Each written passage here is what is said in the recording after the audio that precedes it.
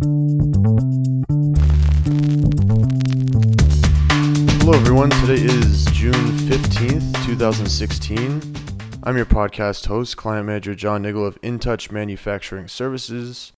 InTouch is an American-owned company headquartered in Shenzhen, China that specializes in everything from quality control product inspections to factory audits, social compliance, and sourcing.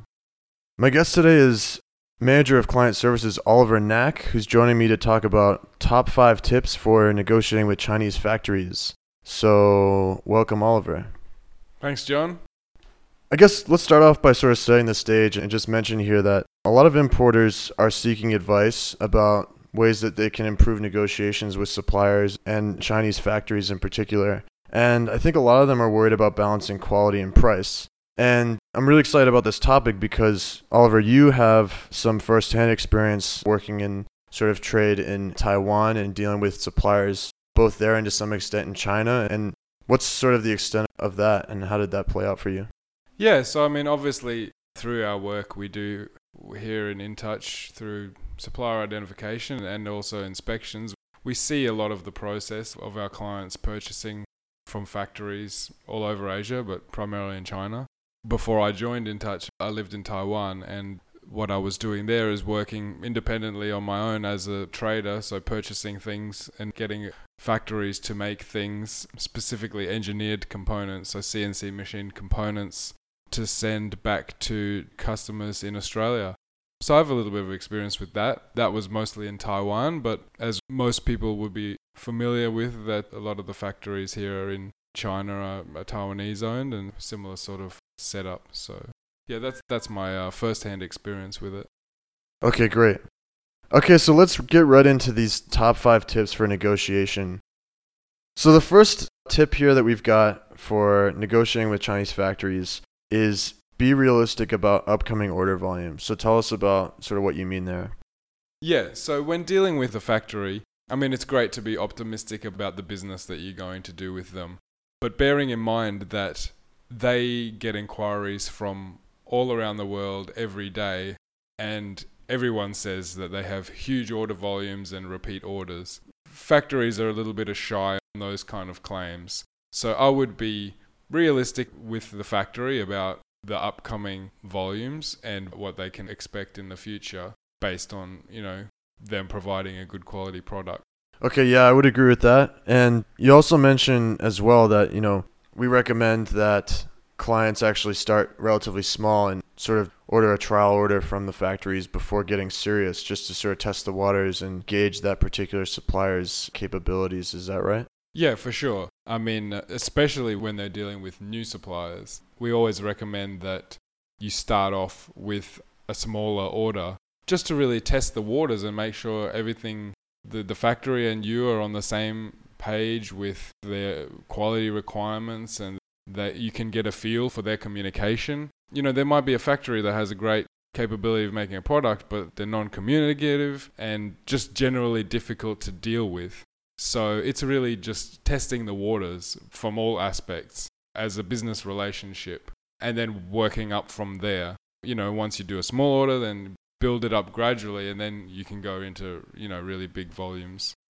Okay, great. Your next point here is bring the factory on board with growth objectives. Tell us about that tip for negotiating with Chinese factories.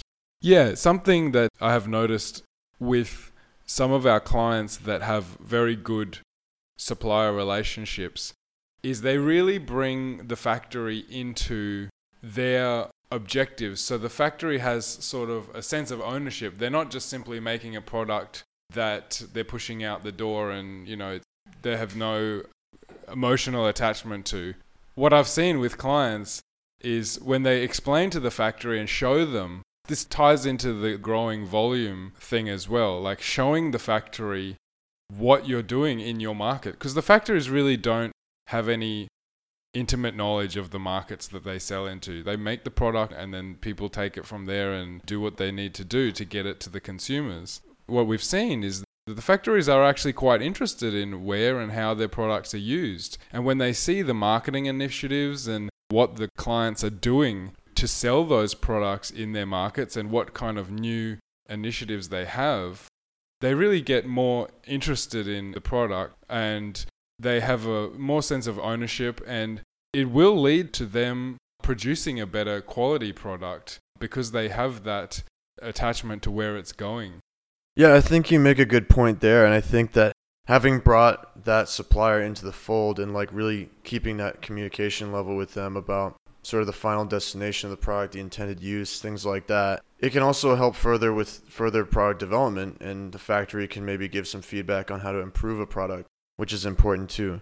Another point that you mentioned here is that factory managers are actually taking quite a bit of risk with clients that they take on. That is, a new customer for them is not typically risk-free. They might get a deposit for an order, but there's not necessarily going to be full delivery of that PO in terms of paying for that. And it's important to recognize that factories are taking risks on their clients too. Is that right?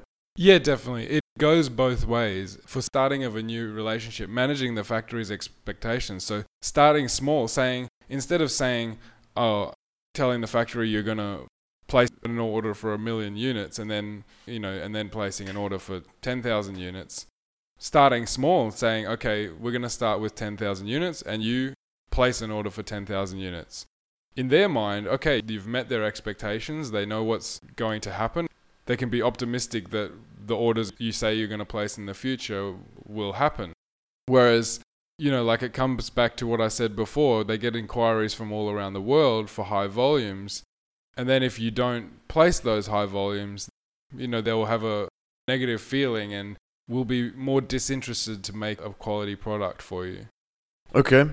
Your third tip for negotiating with Chinese factories here is don't fall for factory sweet talk. And this is something that, crosses not only the relationship that importers might have negotiating, but in other areas as well, like quality control. Can you tell us a little bit about what you mean here and maybe give us an example of how sweet talk could be an issue for that importer? Yeah, for sure. So everyone knows that building a relationship with the suppliers is important. That's true. And that involves, socializing with them when you're here in China. They'll take you out for the big dinners, and that's all well and good. That's a part of them wanting to build a relationship with you and also getting a chance to see how you act in a social circumstance as a human being. It's also an opportunity to loosen you up, maybe to work on price increases or talk about points that are being negotiated. And so the recommendation is, okay, it's well and good to go and socialize and drink with the factory, but it's important to make sure that social setting doesn't influence the negotiation. You want to be objective about the points that are important to you in terms of the product, maybe product changes or pricing, things like this. Those really want to be negotiated in a more formal setting. Perhaps the agreement can be made in the social setting, but don't be pressured into making decisions during those dinners because you may make a decision that is not in your best interests. I would agree, and I see, in China, from a cultural standpoint, in countries like China and elsewhere in Southeast Asia, a big part of running a successful business, it seems, and a big part of operations is really meeting with clients and developing relationships, and a lot of that entails, going out to dinner, going out for drinks, going out to lunch, and that's a little bit different from what importers might be used to in Western countries or in Australia and these places. So it's important to keep in mind that may be part of the game here, but when alcohol is flowing, you want to be careful about the kind of things that you agree to, as you said, and don't let that get to your head. Don't let it influence negotiations. Is that right? Yeah, exactly. Okay. So the fourth point here, the fourth tip for negotiating with Chinese suppliers that you mentioned is don't bargain too hard with a factory. And I think this is one of the most important ones that we've got here in front of us. Tell us about this one. Yeah, so, this comes down to you get what you pay for at the end of the day. One of my clients once told me that, he always hears from people back in his home country saying, Chinese stuff is rubbish. Well, he said, that's because 90% of the world asks them to make rubbish. Chinese factories are capable of making the best products in the world, but people don't want to pay for them. So, everything has material cost, Sure, there are margins in manufacturing, but it's actually not unheard of that factories don't make much money on the actual cost of making the product. They really make their margin on the rebate of tax when the product is shipped out of China. So the margins are quite slim. And if you try to hardball them on certain areas, they won't say no. They'll say, okay, you get your lower price, but something's got to give. And normally that's where poor quality comes in.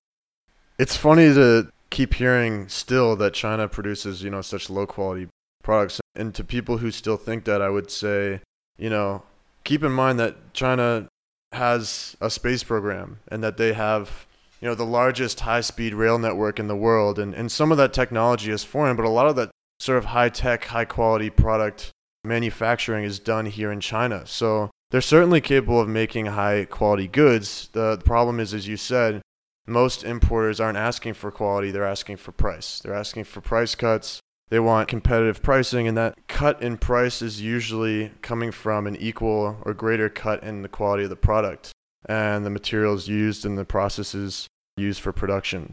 So agree with you 100% there. Don't bargain too hard with a factory. Your last tip here for negotiating is to bring your own translator and deal with the decision maker. So I guess this particular tip is more geared towards those importers who are personally visiting the factory and want to sit down and meet with someone to discuss sort of the terms of their agreement. Can you tell us a little bit about that? Yeah, so I suppose the first point, bring a translator, comes down to, from what I've seen, most of the factory owners will speak limited English, and then they'll have sales people that work for them that, speak quite good English. But that only goes so far. Some clients I've seen that get their own translator to come and provide an independent, unbiased translation that really helps you to keep some balance of power in the negotiation, because you can know that what is being translated to the decision maker is your point of view, whereas sometimes in the typical scenario where you're negotiating with the boss through the sales staff might not be understanding your points accurately or spinning them in a way to get the deal going. So that's a recommendation. The second part of that is to deal with a decision maker. More difficult in bigger factories when you're a smaller client. That will be a little bit difficult. You'll probably have to deal with the sales people at the start. But more often than not, if you're doing, decent volume and repeat orders, you will probably have become familiar with the ownership of the factory, or at least high-level managers, let's say. And the sooner you can deal directly with them, the better, because then you can really get things going. If they value you as a good client, then they can move mountains with production. The point about bringing your own translator is one that I think a lot of importers really overlook. And the fact is, again, to bring culture into this, people have a hard time being direct here sometimes. And if there's something that, they think you're going to respond unfavorably to, or they have to deliver some bad news, I've seen it myself, like they'll either omit it completely and won't mention to you that there's a problem or they can't deliver on something that you've agreed to, or they will maybe sugarcoat it or maybe sort of underemphasize it so it's not clear to you exactly what you're working with. And that goes not only for the translator who's there to serve your interests and be as clear as possible with the communication, but also in dealing with the salesperson who's a little bit, in a lot of cases, a little bit removed from production. Maybe they don't know the capability of the factory for a particular product, or they have to consult a quality manager or even the factory manager about before they can, make promises to you. So it's really important, if you go to visit a factory and you have the opportunity to really sit down with the decision maker and to bring your own translator to sort of get to the root of the agreement. Is that right? Yeah.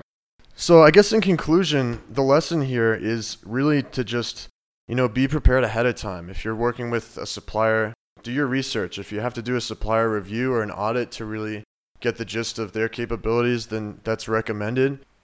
As a general rule, to be more forthcoming, to be more direct, open, and honest about your expectations and what they can deliver on, that's a good way to sort of set you straight and into being successful with importing. Is that right? Would you add anything to that?